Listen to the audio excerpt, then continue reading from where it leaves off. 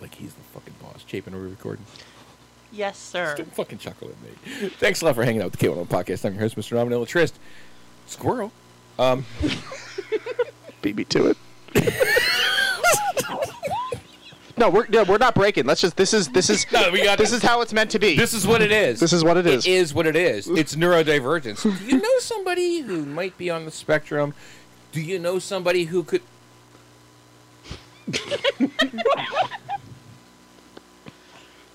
This is the best show we're ever going to do. Hey, over here. Focus. We should talk about that right now.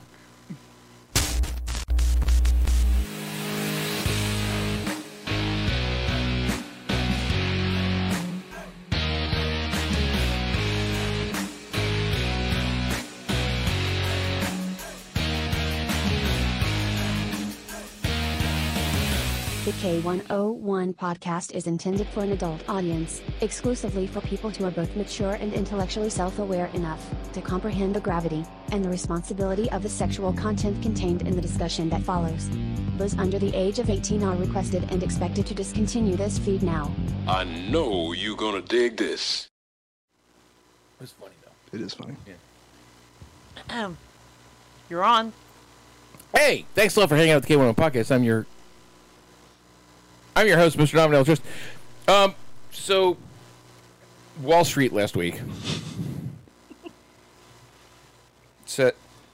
This could never be the live show.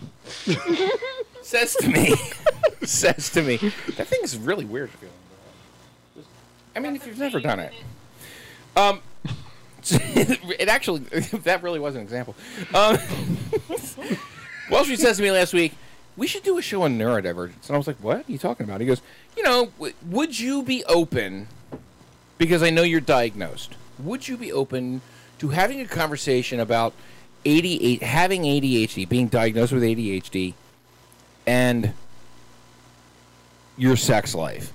And I went, I thought we did that already. I didn't talk about it being ADHD. He goes, but would you be open to having that conversation? And I went, yeah, I don't know how that's any different than any other day. He went, great, because I'm on the spectrum for the other side, which is the autism side. So we're going to have that show. And I went, okay. And he went, great, we're going to do that. I went, are we doing that for the pajama show? And he went, I don't know. I went, okay, me neither. Let me know when. And then we showed up today, and he went, guess what we're doing? Good thing you're wearing pajamas. And here we are. So if you look to my right, your stage left, we have Wall Street. Neurodivergence is like a superpower, and that superpower is awkwardness. That's a true story. He's not wrong. Look around the rest of the Panige Gallery. Way off in the green room is fetish model Emily Rose. Hello. Good to see you, baby. Good to see you, too. Very cool. She'll be down later. In the rest of the Panige Gallery, Isaac and Faye are still with us. Hey, how you doing? I'm doing all right. How you doing? Y'all heard that, right? I really am going to get home tomorrow at this rate. Yes, you are going to get home tomorrow. Isaac, can I out you on this one? Sure. Isaac identifies in the ADHD category, which makes, yay, more of the fucking... I mean, yes, there's more of us. Yay! As I look around the rest of the Panige Gallery... This is a Saturday show, right? Yes. Bright and early this Saturday morning, Chapin is with us. Hi, and I'll probably be in the chat, too. And in the As chat. I'm sneaking on at work. There she is. We were just talking about you. Hi. Hi. And running our audio board, Panda. Back to pushing those buttons. Yay! Yay! All right, cool. So we're talking about ADHD and how it is an actual thing and how it can be ridiculously debilitating and how it can be... It can make you struggle, particularly with just getting through every single day. But when it comes to sex, my God, can it be distracting. Wall Street, go. So I got the impetus for this show from... He said impotence. Impetus. Oh, impetus. My fault. My bad. For the show from friend of the podcast, Ms. Evie Lupine. And I came across a video that she did, which we will drop in the chat, probably somebody.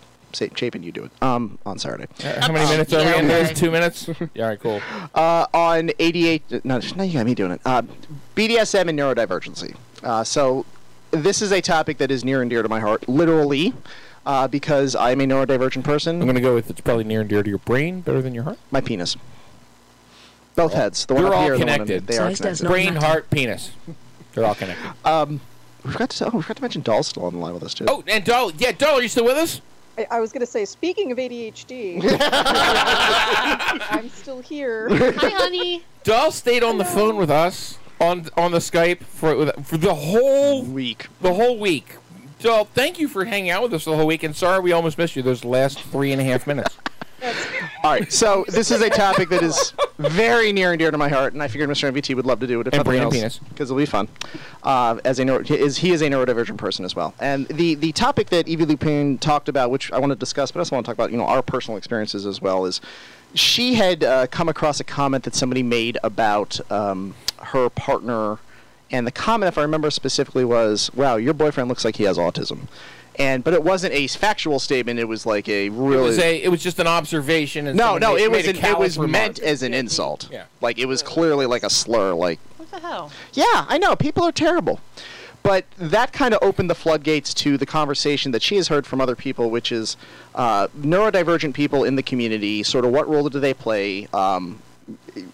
Should they be in the community? And even the question that she brought up is, which I've never heard myself, but she mentioned people had said it as well, is the topic of neurodivergent people and consent. Like, can they actually give consent, and is their consent worthy? Okay. So let's start with talking about what neurodivergence is. Okay. Chances are you know someone who is neurodivergent. You absolutely know someone who's neurodivergent. It is estimated 1 in 8 Americans falls under the category of neurodivergence. Yes, However, absolutely. of those 1 in 8 Americans, half of them don't even know it. Neurodivergence is so broad, and I didn't know I was neurodivergent for the first 30 years of my life. Anthony Hopkins. Easy. Anthony Hopkins wasn't diagnosed with autism until he was like 65. Yeah. Wow. It's great. Something like that. Maybe it wasn't that age, but it was Wow. clearly like he's only known the last decade. It's insane. So half the people who are classified as neurodivergent don't even know it because, again, it's a spectrum that goes everywhere from brain activity that can be highly debilitating to people such as myself, which are incredibly high functioning. Neurodivergent people, sometimes it manifests itself as nothing more than quote-unquote personality quirks, but they still fall under that umbrella. So what do we classify as neurodivergence? So this comes from the, let me get this right, neurodiversity, and let me also define another word. We talk about neurodiversity, we'll talk about the antithesis of that, which the word is neurotypical. If you are not neurodiverse, you are neurotypical. You're one or the other. So we just use the one to describe the opposite of the other. Neurodiversity is defined by the National Symposium of Neurodiversity back in 2011. There's a symposium on it. Apparently. Well, hell, it affects like 40 million Americans. I would hope they'd have a symposium on it. 40 million? Okay. I've heard of TED Talks. Yeah. Not a lot of fucking symposiums in TED Talks. They're just TED Talks. This is straight from the textbook. A concept where neurological differences are to be recognized and respected as any other human variation. These No one's respecting us. we're getting better. We're going to talk about that. Okay. These differences can include those labeled with categories such. This is why it's so broad. And this is You know someone who I know has it's coming this. next, and this is why it's broad. Dyspraxia, which is I forgot. We don't practice anything. I don't. No, I think it's difficulty in language. I looked this up and I forgot. Come on, dyspraxia. Oh, fuck! I set up a great joke. You guys love me. I know. Dyslexia, which is difficulty reading, letters get transposed. Yeah. With dyslexia, dyscalculia, which is basically dyslexia for math. Like you look at numbers and numbers get scrambled up in your brain. ADHD, as we discussed. Correct you real quick. Oh, please. Go ahead. Dyspraxia is ability to plan and process motor tasks. All right. See, this is why I put her in charge. It's language related, but it's a lot more motor related Right. than ADHD, autistic spectrum, which is probably a huge bunch. On the autistic spectrum, shout out to my Asperger's, which is sometimes known as high functioning autism. Yeah, if you look at the DSM-5, and I think moving into what they're going into the DSM-6, they've taken Asperger's and removed it as a classification. You're just high-functioning autism at this point. This is what my son's diagnosed with. And Tourette syndrome, which is amazing. Like I've had Tourette syndrome pretty much my whole life. If anyone who's watched the show regularly sees me, I have motor tics. I almost said a bad word. Motor tics. I was gonna say you have motor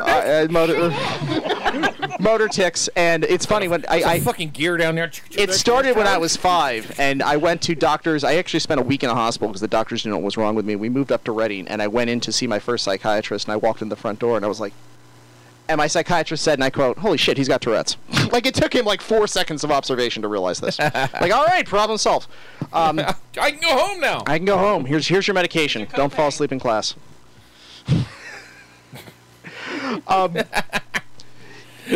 We chuckle, but it's the truth. That's how that kind of shit happens sometimes. Seriously. You don't laugh, you just jerk off a lot. I mean, cry a lot.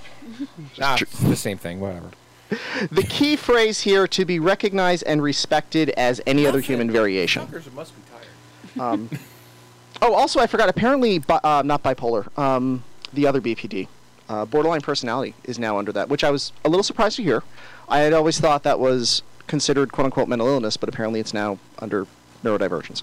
The key word there is differences to be recognized and respected.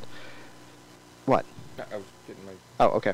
Differences to be recognized and respected. The idea is that, and this is kind of where throw Autism Speaks under the bus here, neurodivergence problems are not problems to be fixed. There's been a huge movement in the community, both inside neurodivergent community as well as broader society, to recognize that neurodivergent people aren't broken, for lack of a better word. More, they're just different. It's like, this is where their brain functions, but more importantly, we can add value. Like, neurodivergent people see things from a different angle that things had never had. Right. Most people don't. From the ADHD category, I know there are plenty of very intelligent, famous people that were neurodivergent ADHD. Einstein is the biggest one that we love to tell. I'm down 15 pounds, and I can tell.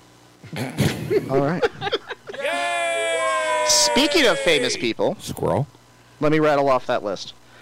These are all celebrities, so obviously they're people you've known. Neurodivergent people cover all areas of society, including... Ben Franklin. Yeah, he was on the list. I didn't put him in. I know. Anthony Hopkins, Dan Aykroyd, Yep. Bill Gates, That David Byrne, burning down the house. Hannah Gadsby. God, I love him. My favorite quote of all time from Hannah Gadsby. Knowledge is power, ignorance is a cage, feelings can be dealt with. I'm going to tell you the truth, and if it hurts your feelings, fuck you. Which is another aspect of neurodivergence. We'll get to that too as well. Rest of the list. Squirrel. Henry Winkler, Carl Sagan, no fucking surprise. Yeah, no surprise on Carl Sagan. Chuck Tingle. Who knows who Chuck Tingle is? Who doesn't know who Chuck Tingle is? All right. Me. Google Chuck Tingle, and you'll be happy. You did. Can we get... What? You're the one with ADHD. Why are you telling me to move? He said tinkle. Chuck Tingle. He said Tingle, and he's like... Chuck Tingle. Who's Chuck Tingle? And I T-I-N-G-L-E. went, look, there's a joke there. The guy has won I'm trying 2 to stay on Hugo the rails Awards. because everyone All wants right. to get out of the studio. Vincent Van Gogh, Andy Warhol, Emily Dickinson, Michelangelo, Cher, and Thomas Edison. So clearly prominent people in society. And then add the two that I just mentioned earlier. You and I? Well, but Albert Einstein. Albert Einstein. And Ben Franklin. Ben Franklin. Right. Oh, shit. Yeah! You just Googled Chuck Tingle, didn't you? Oh, I love the look on Panda's face. I wish y'all could see that. That's a great look. It's a great. big furry panda like we have. He has won 2. You know what a Hugo Award is? It's a book for science fiction. He's won 2 of those. The man is a legitimate writer. Including one for Best Short Story and for Best Fan Writer. Yeah, Dahl had introduced me to Chuck Tingle. Fantastic. Apparently, Panda lives under a rock. Apparently, so does Chapin. This just in. Still have no idea who this person is, so I'm going to be under a rock as well. I'll show you later. You'll enjoy it. We'll all share the rock. It's all right. Let's just say there's a lot of dinosaurs and Joel, things. do you know who Chuck Tingle is? Do I know? Yeah. Oh God, yes, absolutely. He's an author who talks about dinosaurs and getting pounded in the butt. Yeah. If you've there it is. Take that away from me. No wonder there's a tingle in his name. Yeah, if you've seen the book covers that look like they should be parody book covers about getting pounded in the butt. I thought those were parody book No, covers. those are real books. Yeah, Are he's you out won. of your fucking mind? He's won 2 Hugo Awards. He has won literary awards for those books. I'm telling you right now, his writing is way better than it has a right to be. It is amazing. He is very talented, and his Fuck it, we're tagging with those titles. They better be fucking talented. When this thing airs, we're tagging Chuck Tingle on Twitter. Make it happen. Okay. He has his own podcast too, so I don't doubt that with those kind of book titles. Jesus. All right, so now we get into neurodivergence in the community. So it's really interesting being a neurodivergent person. It is. I want to share a little story with you, and I think this is the best way I can describe it. So, freshman year of college, Wall Street was not in a good place. Dude, what? I'm just making sure you're paying attention to that. No, this is our show. Fuck that. We're doing. Yeah, it's fine. We'll go to break. You say fuck that, you're saying fuck them, and no one yells at me. Well, I would fuck her and her. Definitely. Stop it. I do her twice. You'd fuck everyone in this room. I would. me and Isaac included. Don't even play. Be like, all right, I'll have a little fireball. It'll be fine. We'll talk about it later. We'll process our feelings. All right, where was I? All right. Freshman year of college, Wall Street was not in a good place. He had undiagnosed depression.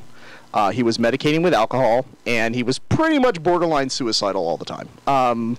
Fall of my freshman year, we went a trip to New Orleans, and I was so hungover from heavy drinking the night before, I cried in the shower and then contemplating throwing myself off a 10-story building. Like, literally, that's where our hotel room was. Okay. I looked over, and I was like, this would be a good idea right now. Anyway, I don't mean to bring it down. I'm like, this is how the neurodivergent brain works sometimes. Welcome to Saturday morning. Yep.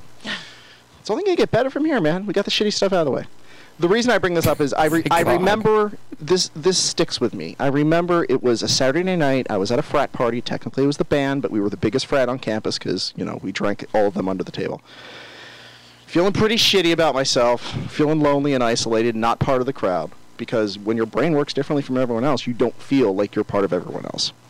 And there was a senior who pulled me aside. I remember her name was Anna, and she was totally drunk. I'm glad, because she wouldn't have been honest if she wasn't drunk. And this is, by the way, this is also something neurodivergent people do. They ramble incessantly. All right. Because it makes perfect sense up here. All right, that's all you need to know.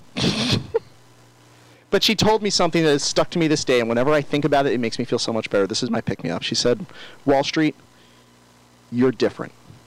And that's in a good way. You see things from a perspective and from an angle that no one else does. And that is a gift, and you should treasure it. Yeah, absolutely. Absolutely. So it's the way the neurodivergent brain works is it is very, I don't want to use the word non-typical, but I can't think of a better way to do it. So let's discuss atypical. So let's talk about what signs of neurodivergence. Before we get into that, I'll be the first one to say, Fetish Melanie is sitting over there, and she'll be the first one to tell you, I think of things a little differently than everyone else does on the planet, I think. And when she presents with a problem, or my children, more importantly, present with a problem, I will not just come at it from a different angle. I will do what you just say. I will fucking ramble on trying to explain that problem. To the point where she said just today, no one fucking cares about what you want to think and say. Oh, and dissect it from every angle. You have to. You have to. You have to. You don't have the whole story unless you look at it from every angle, man. You dig it from every assumptions kill you. Yeah, I mean, yeah. What's that, Faye? Don't trust the Faye. Do I bother you, Faye? At times. This is how awesome Doll is. As I'm up here rambling, she's sending me show notes from literally wherever she is right now. She's not even in studio, and she's like, "Here, talk about this." You're talking. Go ahead. Two common traits of autism, and this is what? No, it looked like Fetish Melanie was going to say something, and then you started to talk, and she went. It's like, do you need to talk? And she went. Off to just keep my mouth shut. This is the Dummy Cunty show. You're allowed to talk. You are free to ramble in, jump in, and just be respectful a little bit. A little bit. She went, nope, can't talk then. Fuck it. Size does not matter. Two common traits of autism. Ability to recognize patterns and reading people to the point of quote-unquote predicting the future. Now, it's funny because we talk about people with Asperger's can't detect social cues, but in many ways we detect other things. And I think that's what Anna was telling me that night. She's like, she even used the words, you see beyond what's there. Like, when what normal people will see is conversation. You'll see a bunch of people talking about sports. But what you see is what they're not saying. You see kind of what they're implying. Right. And it's tough because when you're neurodivergent, you're not really sure if that... She gave me a bingo. You're not really sure if it's there or not. That's part of it. You can't kind of trust yourself. Jabin. No. Oh, she was giving me 4 minutes. Okay. I can see the clock. I can run from here. All right. And two, which has gotten me into so much trouble. I've had to deal with it. This is something I struggle with to this day. A keen sense of justice that people dismiss as either A, weird, coincidental, and B, being too sensitive. What we see what many people don't. Listen to us. Yeah, like people with Asperger's really have this kind of almost like virtuous, like they were like, this is wrong, or this is to the point where I don't want to say we follow authority for authority's sake, but I can see that very much in myself growing up. Like, you never had to tell me to do something twice. Like, if I was out running the neighborhood with my friends, and my friends were like, hey, we should go out to the park, and I'll be like, but my mom said I got to be home by 7. No, my mom said, like, I have to do this. These are the rules. These are the rules. You listen to the rules. So almost kind of like the rules are here for a reason. Exactly. They're here for your safety. Exactly. Where people with ADHD are like, those are guidelines. Why do we even hang out? We're just like the odd couple. You know what? I think that's a good thing. Who's the messy one? I don't know, because I think we're both Slavs. No! I'm the... But Mom said clean your room. But routine's the only way that ADHD gets through life. Yeah, that's true. Which is something else. I mean, neurodivergent people, their definition of things is clearly different from everyone else's stuff. Let me give you a good example about how we kind of look at things from different angles. I had a conversation with Sinric today, and... Also neurodivergent. What? He's also neurodivergent. He is, you're right. Sinric, I know. It was on Flirty Girl's thread, and she got mad at us because the two of us went off some wild tangent. Like, stick to topic! Girl, stop it. God damn it! My neurodivergence drives my mother-in-law crazy. Because she will say, this is a situation, not specifically what has happened, but very typical of what happens when I visit her. I'm out running around. Hey, you're going to the grocery store. Can you pick up some sugar? Okay. She's thinking 5-pound bag of white sugar. That is sugar in her brain. Mm-hmm. My brain says, does she want white sugar or does she want brown sugar? Does she want a 5-pound bag or a 10-pound bag? Does she even want a bag? Does she want the little packets for her Splenda? What, confectioner sugar? Exactly. No, and so with the 10X or the 5X? I will ask her then, what I say a lot that drives people insane, what do you mean? Makes me a great salesperson. What do you mean? And then she will get up, well, what do you mean, what do I mean? Like, sugar, what is sugar to you? To a neurodivergent, there is no such thing as like A, B. It's like to Isaac's point, we got to analyze things from 18 different angles because we see like all possible perspectives at once. Okay. I'm with your mom on this one.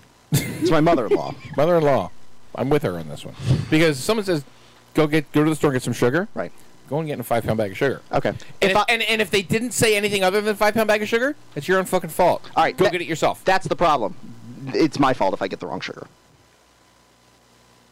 Yes, at that point it is. Right. Okay. Okay. Because if someone says go get sugar and you come home with a 4-pound bag of 10X confectioner sugar, that's fucking on you. Why? Because she wanted sugar for her coffee. She didn't say she wanted for her coffee. She wants sugar. Okay. Let's say, but here's the thing. She said get sugar. I come home with white sugar, and she wants like packets. Then she should have specified that. Okay, but that's my point, though. Like, you see what I'm getting at? Like, you can't assume. I'm with you on the. Look, there's a lot of things out here, and to make me feel better, you should probably specify just a little bit more. Yeah. And that is absolutely something you should take into account for someone who, if Fetish Model Emily Rose sends me to the store for, hey, can you go get some snacks? Right. Yes. Here's my point. Give me a little bit better on snacks. She gets sugar. She 5-pound fucking bag of sugar. She gets upset if I ask for clarification. If I that's because you asked for clarification, and it's clarification on everything, and that's why she's upset. Maybe you should have been more specific. I'd be the one that stops at the gas station, gets the coffee little packs, and then goes and rides bikes. Him and I should hang out. Go to the grocery store and get coffee. And Wall Street comes home with a 16-ounce cup of coffee. Here you go. It takes longer to walk through that grocery store. It was 5 minutes in and out of the gas station. Right? All right, now that we've wasted the first break, that's actually a good point, because we do need to talk about BDSM at some point. So do we want to cut to a break, and then we'll jump in, because we absolutely have at least 20 more minutes in return. We haven't even talked about the whips and the chains and all that good stuff. Yeah, we're going to get a break. Jabin, kick us out. K101. Adult supervision recommended. Dramatic reverb.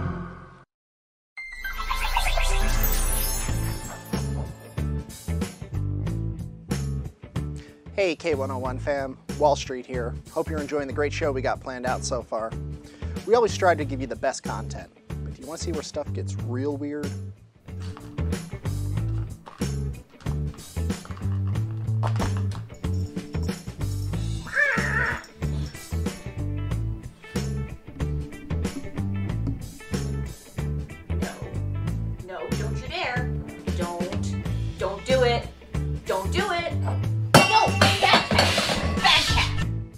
check out our Patreon page. It's full of exclusive member-only content, including behind-the-scene photos, interviews with the staff, and my mangina.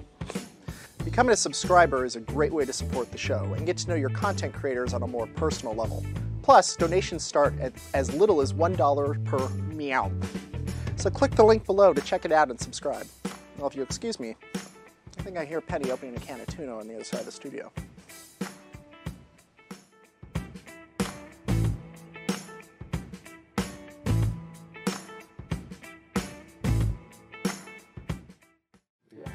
Hey guys, Mr. Non-Vanilla here. I just wanted to make sure that you knew we love doing this show for you.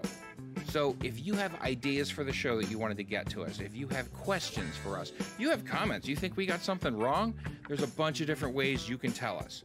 My favorite one is go to nonvanillatrist.com. We have the K101 team. They have their own tab there where you can get to the link to every person on our show. Right on their Twitter page. You can go right there and find us. It's very, very easy.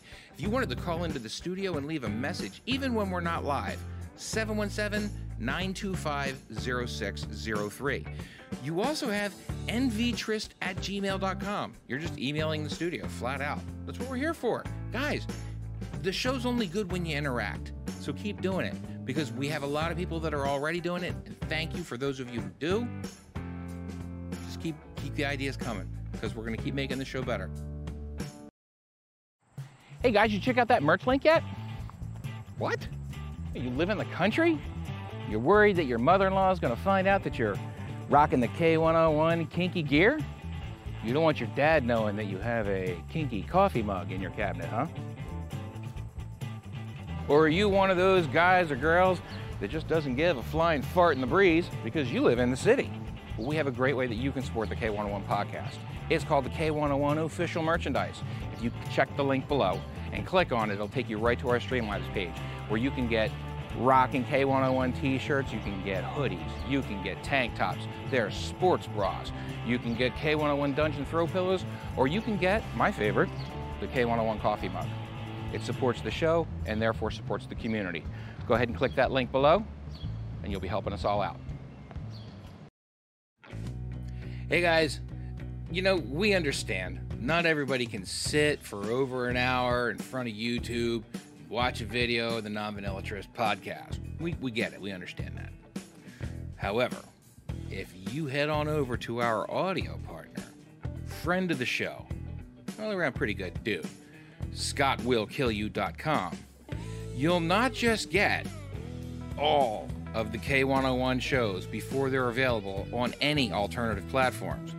You'll also find Our Reviews Will Kill You, where K101's very own Puck and Scotty host this irreverent, off-kilter, farcical, yet technically intellectual show that is just all about film and movies. It's a lot of fun. We think you're really going to like it. While you're there, you'll also find comedy video shorts from Legion of Lunacy. You'll find Scott Will Kill You production videos, Blue Iron. There's so much over there. So if you haven't been there, ScottWillKillYou.com. There's just too much to go with. Scott will kill you with content. K101. Now a word from our sponsors. They're for men. Use it anyway. Thanks a lot for hanging out with the K101 podcast. I'm here with Mr. Non-Vanilla. We're having a conversation about being neurodivergent, neuroatypical. Talking about having ADHD or being on the spectrum. Because there's a lot of us out there, and we're in the community. And while we just spent the fuck just happened over there? I told you this is par for the course. And while we're While we're distracted. You know what, KMFD? Excellent. Oh, I'm going to bring this is important. I love this episode because I get to be me. This is, you know what KMFD Mike said to me today? No, what? He says you tell everyone to shut up and then you just run them over anyway, and that is absolutely right. That is me. Yeah. All right, go on. Mouthful of poo for now. I thought you were going to go on for a bit. No, we're done. Although Doll did have something she wanted to comment about. Go, Doll. So the one thing I did want to throw out, because it seems like the majority of our ADHD representation right now is male, although I will say I also have diagnosed ADHD, although I'm not medicated for it. But kind of the interesting thing from my perspective is ADHD, and this is kind of a little bit stereotypical, but one of the things that tends to be kind of a gender difference is they seem to find that men tend to be more hyperactive and a little more external with their ADHD, whereas women tend to be more inattentive, which means that there's a little more distractibility, but it tends to be a little more internal. It's not quite as easily visible from the outside, which means that some of the diagnosis tends to be a little later and not quite as easy to come by. After doing a lot of research on ADHD, one of the biggest disparaging differences that I see for people who are diagnosed with ADHD is it has to go back to the Myers-Briggs. If you're an extrovert, you are fucking out there where everybody sees you. But if you have ADHD and you fall in the introvert category, you are a very completely different personality. And I think very often people who see someone who has ADHD automatically think that person's got to be an extrovert. Oh, you're an ADHD person? You can't have ADHD because you're not out there at all. Would you agree with that, Doll? I definitely would. I think that does tend to be a little more. There's a lot more emphasis there. Personally, I lean a little ambiverted, so I really can't. I don't know that that's. She thinks she's an extrovert, but she's not. She's not an extrovert. She's not an extrovert. Oh yeah. I'm not going completely insane, not actually having any kind of social interaction. Myers-Briggs said she's an extrovert, and I don't believe it. Make me. Everyone's got a loophole. He just wants to get hit. Is really what I'm getting out of it. He really does. I mean, that's the thing. So I'm gonna get on my knees for this one. Shit. That was for you, sir. Dude, I guess she doesn't question. Moving forward. Anything else you want to add, Doll?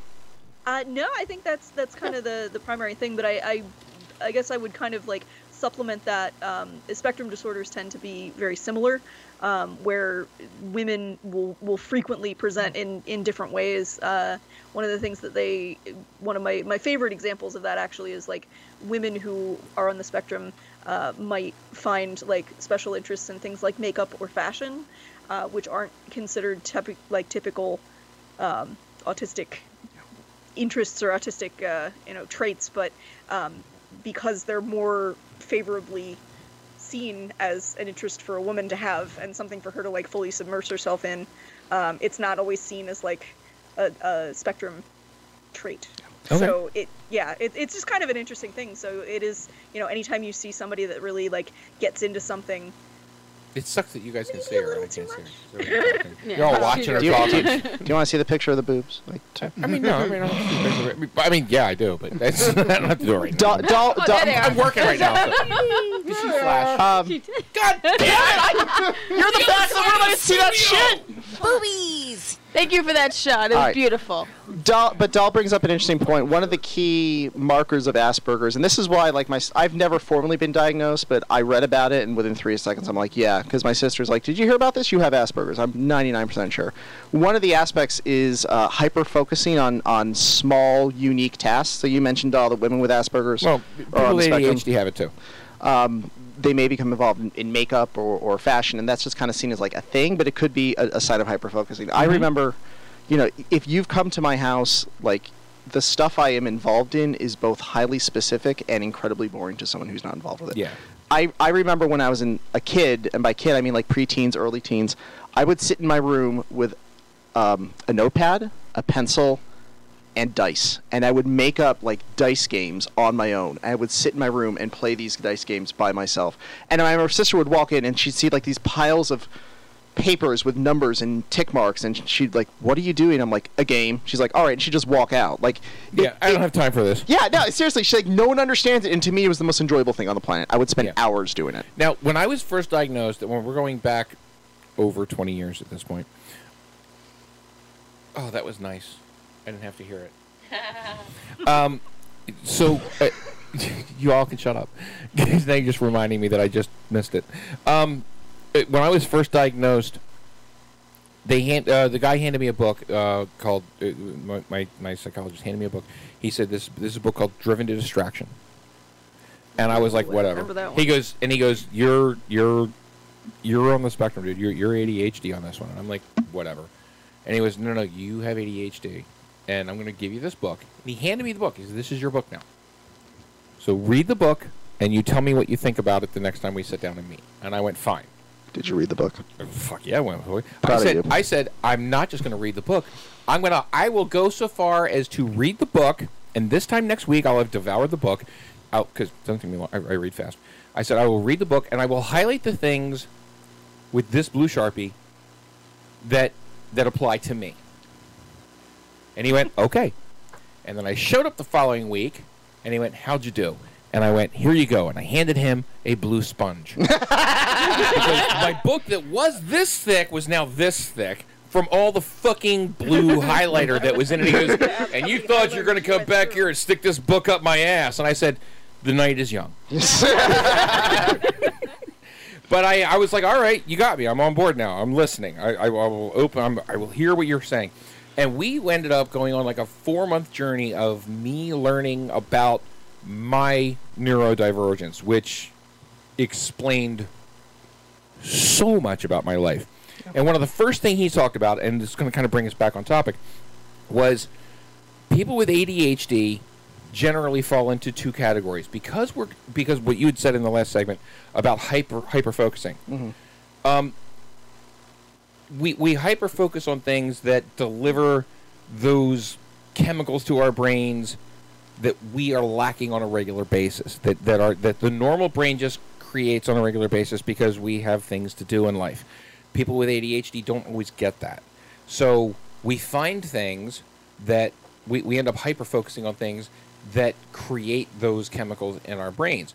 We also self-medicate with things like caffeine or drugs or alcohol, or we find lots of things to self-medicate with because those give our brains kind of the same chemical. We're constantly trying to make our brains put us back to what normal people have as a baseline.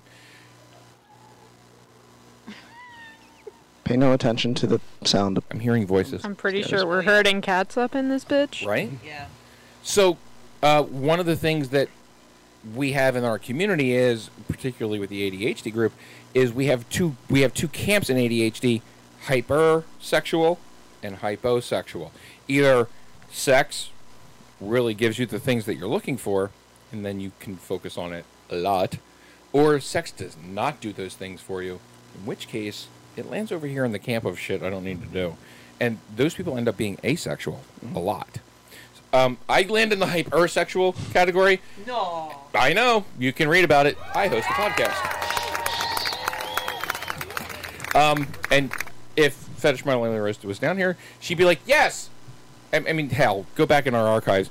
You can hear Envy be like, stop chasing me. She chases me around the fucking bedroom with this thing. Jesus Christ. Speaking of hyper-focusing, did I tell you what my sister got me for Christmas? No. 3,780-piece Lego replica of Lincoln Financial Field. Oh, you did tell me that. Yeah. Wow. But that's my point. Like, I'm going to sit there with, like, tweezers because the pieces are literally this fucking big. Yeah. For like 4 hours. But it's going to be fucking beautiful. It's going to be a lot of fun. Yeah.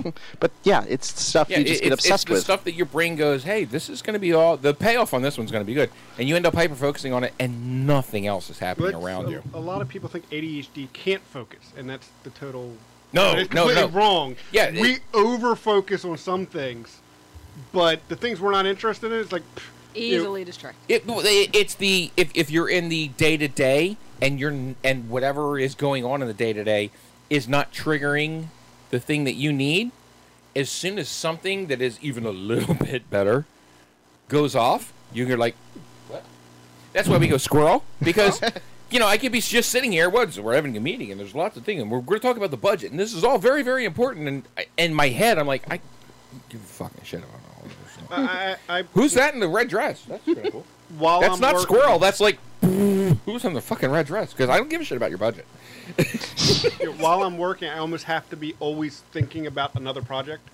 While I'm working, I always have to be thinking about another project to kind of keep that focus just so I can keep a job to where I can stay on task. Yeah. But my brain is off on the project that I really want to focus on. Yeah. So that brings us to when we're talking about the community. All right. So now that we've already and we only have halfway through the second, well, fine, we'll make it a half an hour second. All right. So here's where concerns about BDSM, neurodivergent people in the community can arise. And I will say, and I'll take the stance that Evie Lupine took, as someone who went through this journey, I think these concerns are well-intentioned. However, once we fully understand and break down some of those assumptions, we'll understand they're completely overblown, if not unnecessary. So a couple bullet points I put down here.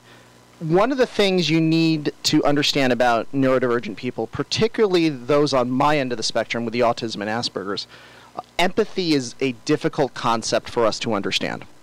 It's not that we don't see things. It's, as I mentioned earlier, we see different things, and sometimes we see things that are out there that our brain doesn't always trust. Like, we're not sure if what we're seeing is real. Like, we see it, and to us it seems real, but then we kind of doubt. Because no one else is seeing the same thing you see, you wonder if you can trust yourself. It's kind of creepy. Yeah. But one of the hallmarks of autism and Asperger's is inability to focus on social cues. There's a reason I ramble like shit, because everyone's like, shut up. And I'm like, what? I can't hear or see you right now. Like, we don't get subtle hints. Because of that inability to function on social cues, and particularly the empathy. Empathy is difficult for a neurodivergent person because we're almost like Mr. Spock. And by that I mean we function from a very logical standpoint. Now, I'm going to push back a little bit. Please. People with ADHD, I think, are very in tune to reading a room very often.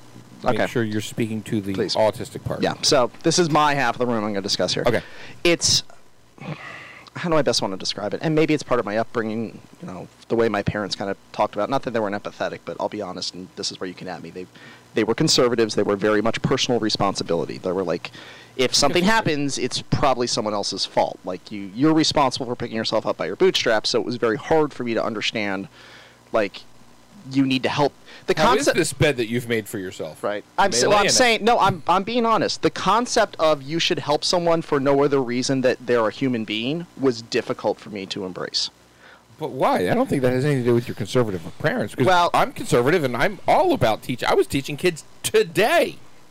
Always help people when you have the opportunity to do so. All right. I don't want to go too far into this. What are your thoughts on universal health care? Should we have it? No. Okay. Why? Because they're going to be people who game the system. All right. And that's my point. So empathy says it doesn't matter if people game the system. Yes, it does. Let me see. All right. So that's my point. Like, that's my argument. This is why I said I didn't want to go on this rabbit hole, but that's the point I'm getting at. Like, my struggles with empathy was one where, like, the concept of helping someone just because they're a human being, whether or not they deserve it. Like, that's something my parents taught me. Like, I'm not talking about deserving. I'm talking about pay for it. Figure out how to logistically make it work. We're moving on. Moving on. Doll knows what I'm talking about. Doll's been my advocate in all this. Doll. Doll has been my shepherd through all this. And we're going to get to a conversation her and I had where I almost fucked it up big time. Like, this is to the point of the go have fun instance that you have. That's how bad this was. Like, it almost ended that night if not for a dead man's weed. I love you, brother. I miss you. We're going to be telling stories about Max's weed till the day I die.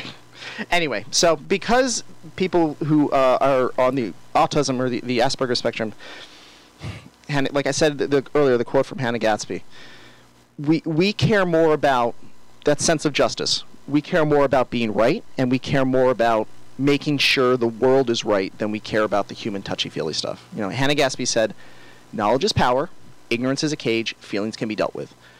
People such as myself are very blunt because we don't care if we hurt your feelings. We're more concerned that you are doing what is right. I'm going to tell you the truth. If you say, does this dress make me look fat? I'm going to say, yes, it does.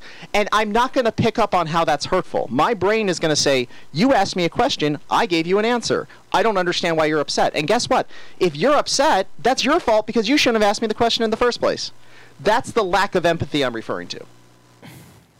Okay. All right? Sure. I'm not saying you have to agree with me. I'm just telling you that's where it comes from. I can agree with that. I don't know how the 2 points match, but all right, continuing on. So because of this lack of empathy and this lack of social cues, there's concerns that people who are neurodivergent may not be able to effectively stop a scene, particularly if they're a top. So, and also the shall I say, violent nature of BDSM. Again, hurt versus harm. If you're a top and you are flogging someone, and if that sub is not being vocal, if that sub is in pain, the autism person may not recognize it. All right, the autism person might not, but the ADHD person does. They may not recognize it. So I personally think. So here's the concern. That person could get carried away with the scene and then become a danger to themselves and others. That's the theory. I see the point. That's the theory. Here's what Ms. Lupine, as well as what I would say, what I've come to with a lot of struggle and difficult thinking and working and feeling. I would argue now, because of my Asperger's, I am better at BDSM. I'm a better BDSM person than people who aren't. Let me finish. I was gonna support you on this. All right. Okay. The way you said it was like. And here's why. Again, it comes back to the rules concept. We all say... That's exactly what I was going to say. BDSM is based on communication, and it's based upon rules. If rules are clearly communicated, and we are open about them, people with Asperger's are really good at following rules. That's exactly what I was going to say. My son, Asperger's, which they now call high-functioning autism, and he is great at following rules. Yep. And what we talk about on this show all the time, follow the rules, openly communicate. You do those two things, this is a great time. So, yes, I completely agree with you. As someone who's on the Asperger's autism area, because you communicate so well, and because you're on the Asperger's thing, you have to follow the fucking rules. Exactly. So as long as you communicate and you have those rules set, dude, you're gold.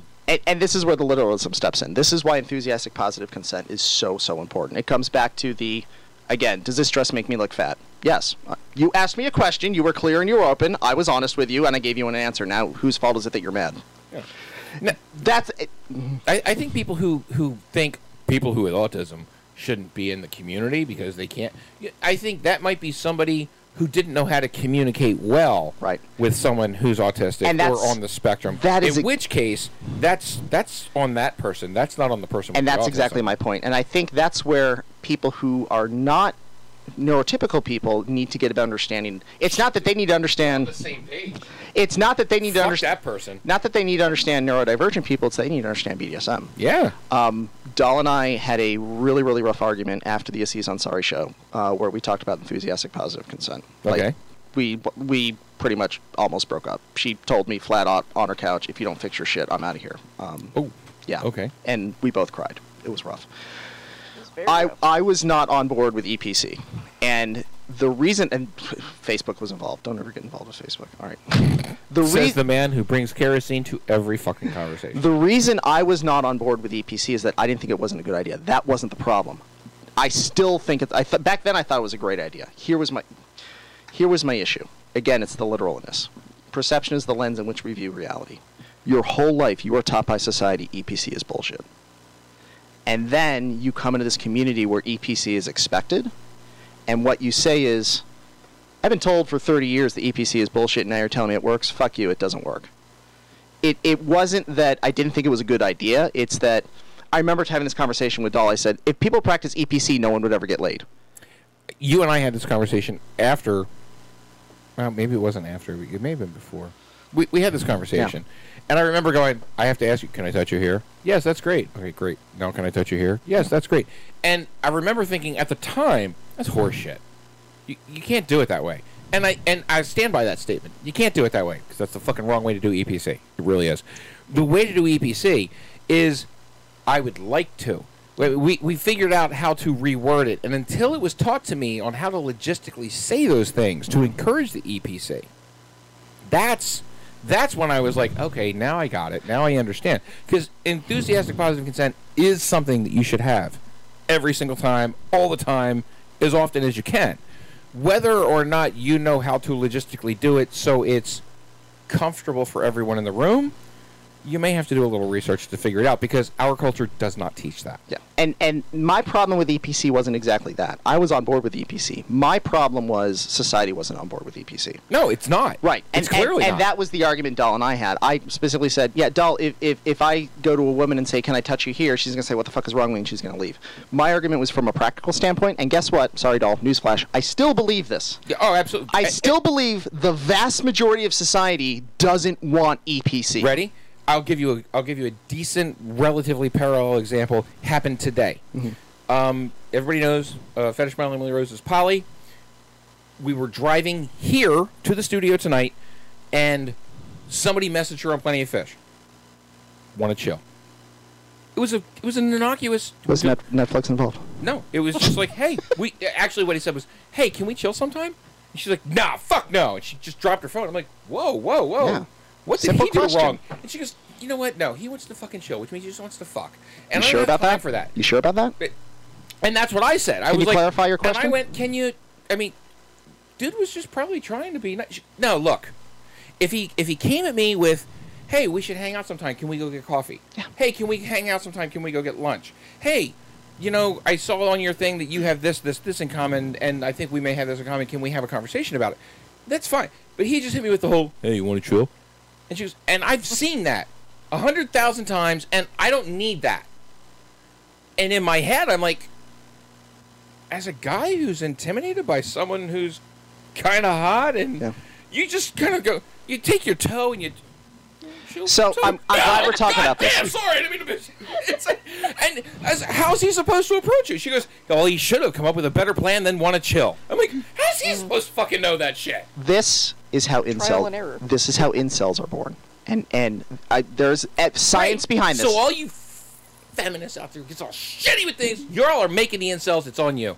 But there's also the problem of the no means yes. Stop laughing at me. Can I hear her laughing? No. Yes, So when I say this is how incels are born, it's a communication issue.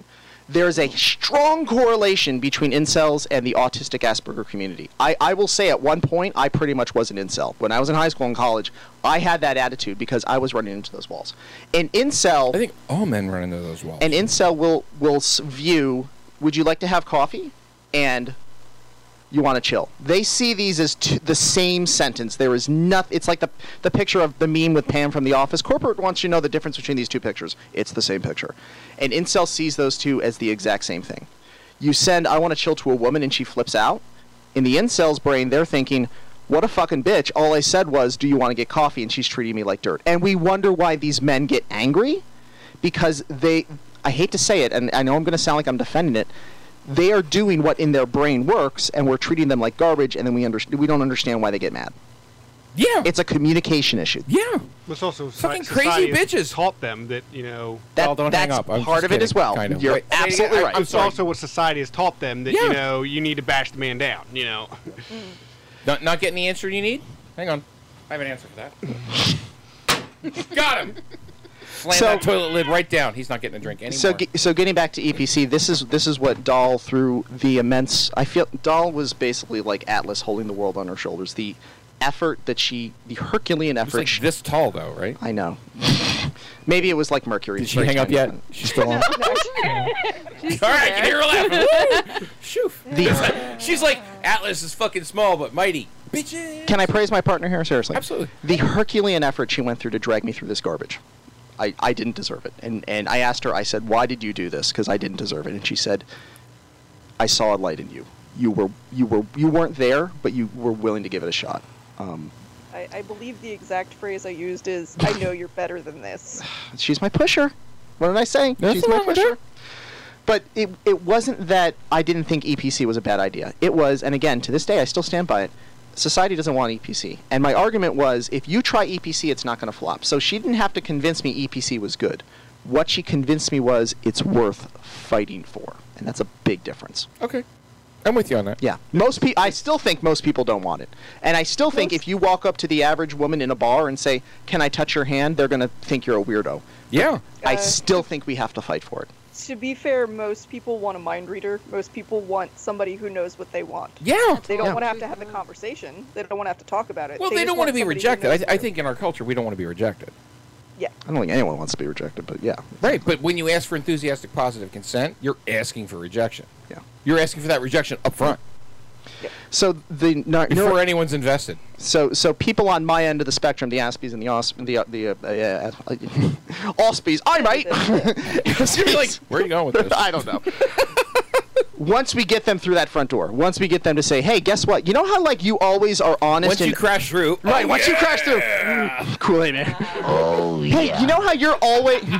You know how you're always open and honest and you say exactly what you mean? Yeah, you know how people treat you like shit for that? Yeah. Guess what? There's this group of people here who are the same way and they love you. You just have to get through that wall of crazy people first. And no, you're not the crazy one. I know you have medicine and there's a doctor and everything, but you're not the crazy one. Get to the other side of the crazy One of my people. favorite... You'll find the rest of your tribe. One of my favorite songs, and it doesn't... It speaks to Asperger's, although that's clearly not what it was written about. Gnarls Barkley. Crazy. Yeah. The opening line of one of the opening lines of the song. I think of this myself every time. When? What? Nothing. No. It's when I was out there without care, I was out of touch. But it wasn't because I didn't know enough. I just knew too much. And that is how I feel most of the time. I feel like I know more than I should know, and that knowledge, seeing the things behind the things, is what's causing the problems. Ignorance is bliss. He's figured it out. He's figured it out. Clown Hammer right now. Get him the fucking blue pill. Clown Hammer now. Blue pill. Clown Hammer. Take him out of the Matrix. Now, look, as far as the community goes, I think we genuinely... I like the enthusiastic positive consent. That's something that absolutely has to happen. I think as far as culturally, and this really kind of took a sideways trail. I'm glad it did. I think we absolutely have to have the conversation on how to reword enthusiastic positive consent so it's not as awkward. Because people who are neurodivergent already have awkward tendencies.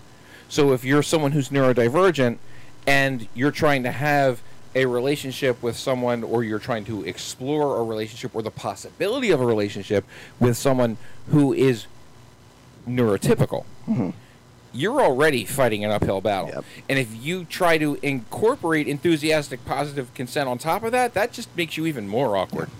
So, yes, for those of us on our side, we're already waiting for the rejection. And who wants to fucking sign up for that? So then, yeah, we automatically just want to go, why do we want to do that? Let's just try and keep doing it the way we're doing it. Reach under the table, try and touch the things. Oh my God, why is there one of my brothers in arms, fellow moderator with HAP, he's in date night. I almost said her name. Doll, Nate. He is also an Aspie, and him and I, we joke all the time. Excuse me, they. He goes by they. They and I joke all the time. It's if you want to be my lover, you got to be real fucking serious and obvious about it, because I can't tell what the hell you're trying to tell me.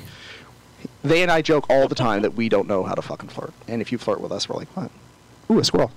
Yeah, you know what? I know how to flirt back. I just don't know when someone's flirting with me up front. And I don't know how to initiate flirting. I'm like, hi, here's me. Woo, I'm trying to be big. And, everything's great. I'm the life of the party. Here's my penis. What are you? Hey, what's going? Whoa, the penis. I shouldn't have. This is me initiating flirting right now. God damn it! Here's my penis. And someone goes, positive consent, motherfucker. I didn't know this was supposed to be out. I thought we were all on the same page. That's my fault. All right. I'm sorry. The other point Ms. Lupine wanted to comment on, which is real brief, is the concept that neurodivergent people can't give consent, which I don't know why the fuck this came from. Yeah, I don't get that one. Well, I guess here's her argument, and again, it comes back to what we said earlier. It's not that neurodivergent people can't give consent, it's that neurotypical people don't fucking understand consent. So I think what it comes from is because neurodivergent people have difficulty talking, and by talking I mean communicating in a manner that is easily... Oh, we talk! I was going to say, neurotypical people talk all the fucking time. I think I've spoken about as much as a thesis. We ramble, they just babble. So. Yeah. Because there's that communication barrier. It's neurotypical people don't always understand what the neurodivergent person is saying. They take that as, oh, well, if I, say, do you want to have a scene, this person is not going to understand. And I think it's the flip side. It's, no, you don't understand. If we have a scene, you're going to be throwing all these cues that I'm not going to pick up on, and you're not going to be using EPC. So it's not that I don't understand consent, it's that you don't understand consent. And nothing makes a scene more romantic than, I understand exactly, you're the one who doesn't understand. That means, the sparks fly then. I think my next project is, I want to find if there's a correlation between Aspies and Brats. I could totally see that because we're such rule followers, but at the same time. No, let me finish though. We have a hard time. I wasn't arguing with you. We're rule followers, and at the same time, we're big Kinsey. fans of malicious compliance. Contact Kinsey and be like, "Hey, I have a question for you." Malicious compliance. Yeah. I may do malicious compliance. Contact Kinsey. Ask him. Hey, by the way, neurodivergence. But it comes back to the sugar incident, and I do this with Pretty Tied Up. I'm a lot better because I've been living with her. But I accidentally do malicious compliance. Get a bag of sugar. I come home with brown sugar. You said sugar. Ow! Ow! Ah, shit! At least it doesn't hurt as much on my hand. I'm doing better. That burns. I kind of accidentally fall backwards into malicious compliance. I do what you told me to do per the letter because I thought that's what you meant. You should have been more specific. I'm listening to the doll laugh. She's like. You should see the faces I'm making right now. I can't. It's on the monitor way over there on the other side, and it's not facing my direction. I mean, it's okay. I mean, if you can get it to face this way. So that actually should spin at the end of the. There we go. Awesome. There she is. Oh, now I can kind of see her. Can you point her towards me just a little bit more? There you go. Oh, there she is. All right, cool. Turn the other one back the other way. God damn it! Make it an L, like just at the monitor level. No, that one was fine. Yes, I know. My arms are too short. No, that's not what I wanted. Yeah. There we go. Now I can see her. Goddamn T-Rex arms. Sorry. Naughty Desire just texted me, by the way. So oh, yeah? Now I feel super special. She's like, you still awake? I'll be like, party at the podcast. All right. All right, do the boob flashing thing now, because now I can see. I have a picture. I'm just... Woohoo! Oh, see? Boobies! Now it's a good day. I am a lucky man. You ever notice how saying you're a lucky man is a nice way of saying, I'd like to fuck your wife? Yeah! As a matter of fact, it is. All right, so I'm going to start wrapping up with Wall Street's... Isaac, you're a lucky man. Thank you. Wall Street's final thoughts. Neurodivergent people are becoming far more common in society. I think part of that is the increase, dare I say, explosion. I was going to say milk hormones. Explosion in autism cases. They say something like 1 in every 110 people these days is born with autism. Actually, I think it's down to like 1 in 60. But honestly, I genuinely believe that was one of the things where before it was like 1 in 500, then it got down like 1 in 125, then it came down to 1 in 60. That was the last time I checked. I heard it was 1 in 111, but that's, I don't know. All right.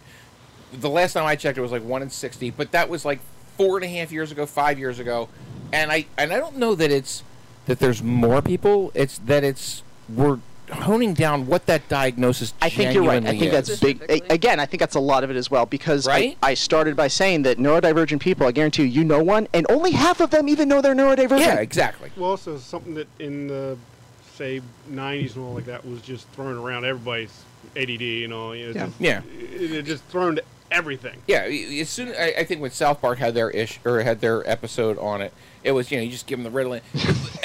But it was back then it wasn't understood. You have these like 18 to 24 things that are on that list, and then you read the list and you're like, oh my god, that applies to everybody. But what they didn't say was right above it. It was if you have like 8 or 9 of these, however many it was at the time, I think because we were with DSM-4 at that point. It was. If you have 8 or 9 of these 24 symptoms, then you qualify as ADHD. And everybody's like, every one of those. That's pretty much America right now. Yeah. But it was the sentence that they left out was, and it affects your daily life in a negative manner. Exactly. And no one really paid attention to that. All they saw was they went, if you have these, and then masturbates frequently, and then everybody just skipped right to what the symptoms were and didn't read the next 3 lines of text. They just said, if you have these... All right, here's the list of symptoms. It went, well, that's everyone. Well, this is bullshit. And they just flipped the table and ran away. And it's like, no, you have to have 8 or 9 of these things, and it has to affect your daily life in a negative manner. All 9. So I love how Doll's not even trying to interrupt you. She's just texting me shit so I can interrupt you. According to the CDC... No, you absolutely should just tell me to shut up. The CDC in 2020 reported that 1 in 54 children was diagnosed with autism. But that's 2016 data. Also, to the point of gender bias, 4 times more likely if you're a boy than a girl to get diagnosed with autism. Yeah, I saw that. When I was first diagnosed, I had no idea that this was like that much of a thing, and then I was like 6 times when I was diagnosed back in '99, 6 times more likely for a man to be diagnosed with ADHD than a woman, and I was like, what? And I don't think it's because men are more likely to have it. I think it's just, to Dahl's point, women who exhibit those symptoms, they're just seen as daily stuff. Okay. Yeah. When I read Driven to Distraction at first, it was men are 6 times more likely to get ADHD. It's genetically passed down by their mothers. So, of the women who do get it, they're responsible for the rest of us. Just so you know. No, that makes sense because we don't know where my... I just wanted to see the rest of you go. Now, Tourette's is a neurodivergent disorder, and we don't know where it came from, but we highly think it came from my mother's side of the family. There you go. See, women. All right, so Wall Street's final thoughts. 2 things I would say. I'm really proud to be a neurodivergent person because I feel like, and I don't want to boast, this is not the gay rights crusade. It's not anything close to that. But I do feel if you're a neurodivergent person, you're kind of in the golden age right now. And I say that because we are being not just recognized. Bring it over here. Exactly. We're not just being recognized, but that key sentence I pointed out earlier. I'm on my knees for this it's one. not being seen as a disability or disorder. It's just seen as being human. And rather than society saying we need to fix you, what they're saying is we need to work with you. I had a job interview September for a job that I really wanted. Ironically, it was the 6th time I've applied for this job in the last 4 years. And I was going to try a different tactic. Someone, I think it was in Date Night, shot me an article. They said, hey, 60 Minutes last week, and if you can find it, Google 60 Minutes Autism. They did an article on neurodiversity and employment. People with autism have unemployment rates way higher than the rest of the general population. And it's not because they can't hold down a job. It's simply when employers look at what a qualified candidate is, they're looking at all the wrong things. So what that article did and what I did and went into the interview, they said, tell me something about yourself. And I start out with, I have Asperger's. Here's what it is. Here's what I struggle with. Here's what I've done to work with that. But more importantly, here's how I can be an amazing asset to your team. And I didn't get the job, but that's okay. But the point is... Because those fuckers don't deserve you. No. Well, what they did said is... Look who he works for now. They did give me some feedback, and it's workable feedback I'm going to work on. But it's something I'm going to continue with, not because I want to be like, oh, it's a pity party, he has Asperger's, we should hire him. But if you're hiring someone, if you're forming a relationship with someone, you need to understand how that person thinks and communicates. And I think for the first time, people who are neurodivergent were being accepted as not just, oh, it's someone who with a disability. Again, I don't call it a disability. I call it my superpower because it makes me really good. Yeah. I have a higher than average intelligence. I am really left-brained. I'm really good at math. I'm really good at focusing on small tasks. Like, you need me to stare at spreadsheets for 8 hours, I'm your guy. No one else wants to do that. I'll gladly do it. Doll's just like, she's like, yep. So that's the one point I want to make. I manage small tasks all the time. The other point I want to make, in the spirit of inclusivity, I think... Size does not matter. I just got that small test. I think... I was so wrapped up in my own head! I think the BDSM not catching community... social cues. Like the rest of society, I think we as a community have a responsibility to recognize it. I think people with Asperger's and autism or ADHD can be off-putting for various reasons, mostly because... I'm off-putting? A little bit. Who knew? That I saw. Doll's like, fucker. I think we have a responsibility to, much like anyone else, diversity is all about your experiences, and neurodiverse people have a different set of experiences, and I think those experiences can be genuine and they can be an asset. So I think we, as a community, should try to be more open to it because, like I said, it's not that we don't understand consent. It's we can teach you things that you didn't know. They you don't didn't hear know. from us. We're fucking off-putting. Nobody wants to hear from us. All right. Are we good? I think so. I'm tired. Sorry, tomorrow. It's tomorrow. You haven't even left the house Well, yet. at this point, I should just come home next year. Sleep under the table. No one's sleeping under the table this week.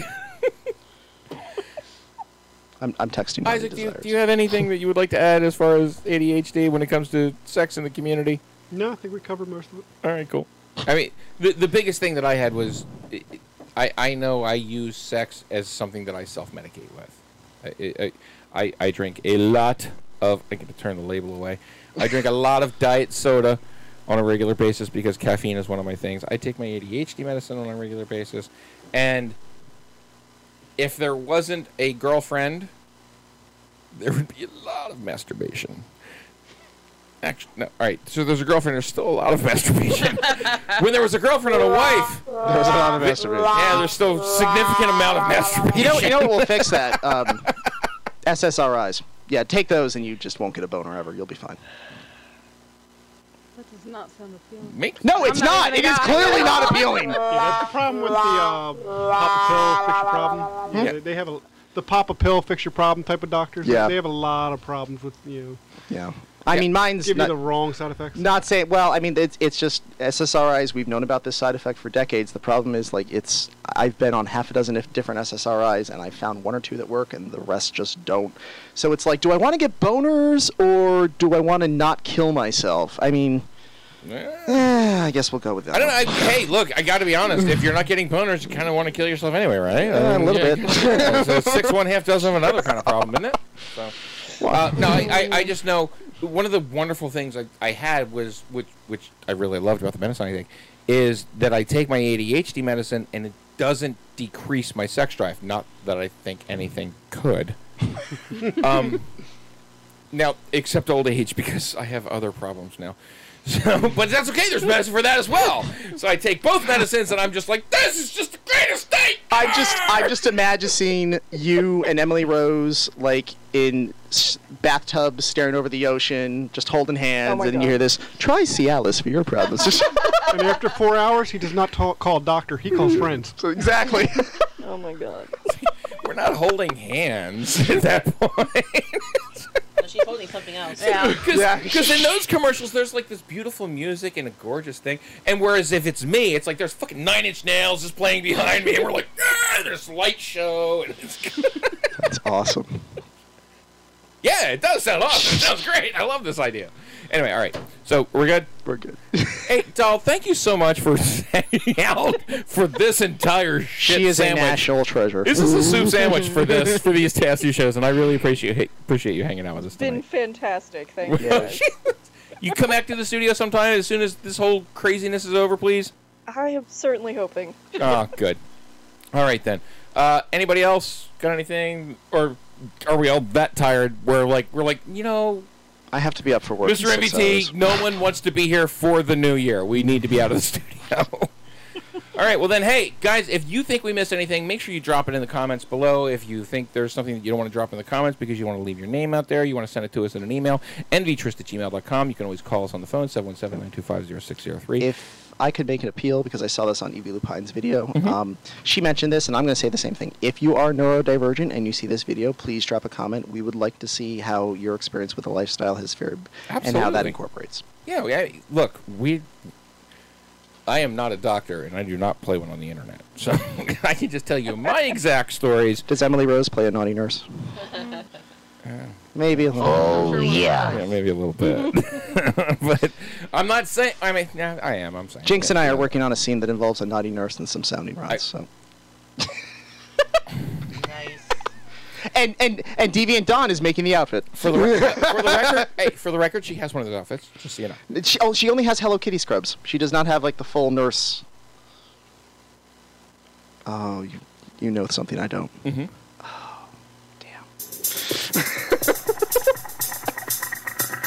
Anyway, thanks a lot for hanging out with the K101 Podcast. I'm your host, Mr. Nominal Trist. For Wall Street, for Isaac and Faye, for Panda, and for Chapin. And Doll. And Doll. I'm looking right at her. She's right there on the screen now. I can finally see her, and I just went right around the room like the monitors didn't even matter. Non-wiping boobs. And for Fetish Model Emily Rose, and for Stinky Boo, who are both up in the green room. For Sal, who's 2 floors up in his bed, sleeping like a bitch. Who else is... I think everybody else is out of the studio, right? Everybody else at this point is gone? Because it's, Tomorrow. It's tomorrow. I'm your host, Mr. Nominal Trist. Guys, if you have comments and shit that you want to give us or suggestions for the show, please make sure you reach out to us. Make sure you like, comment, subscribe, all that good stuff. Thanks a lot for hanging out with us, and we love you. We will see you on Wednesday for the live show. Yeah. Chapin, kick us out.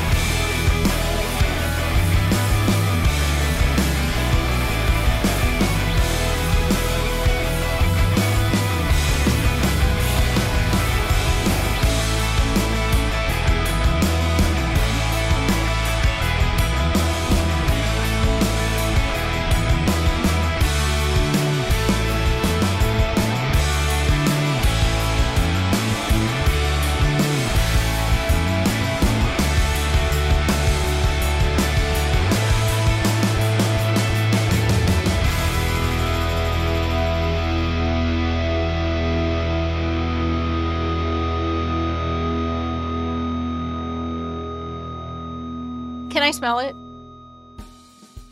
Now a word from our sponsors. Now for men. Use it anyway. Adult supervision recommended. Just do it! You're listening to the Non-Vanillatrist K101 podcast with Mr. NVT. I will do whatever it is that you want. They don't even pay me to be here. Oh, I'm very wet. I'm just really trying to turn you guys on. That's all I want to do. Yeah, pull them pants down.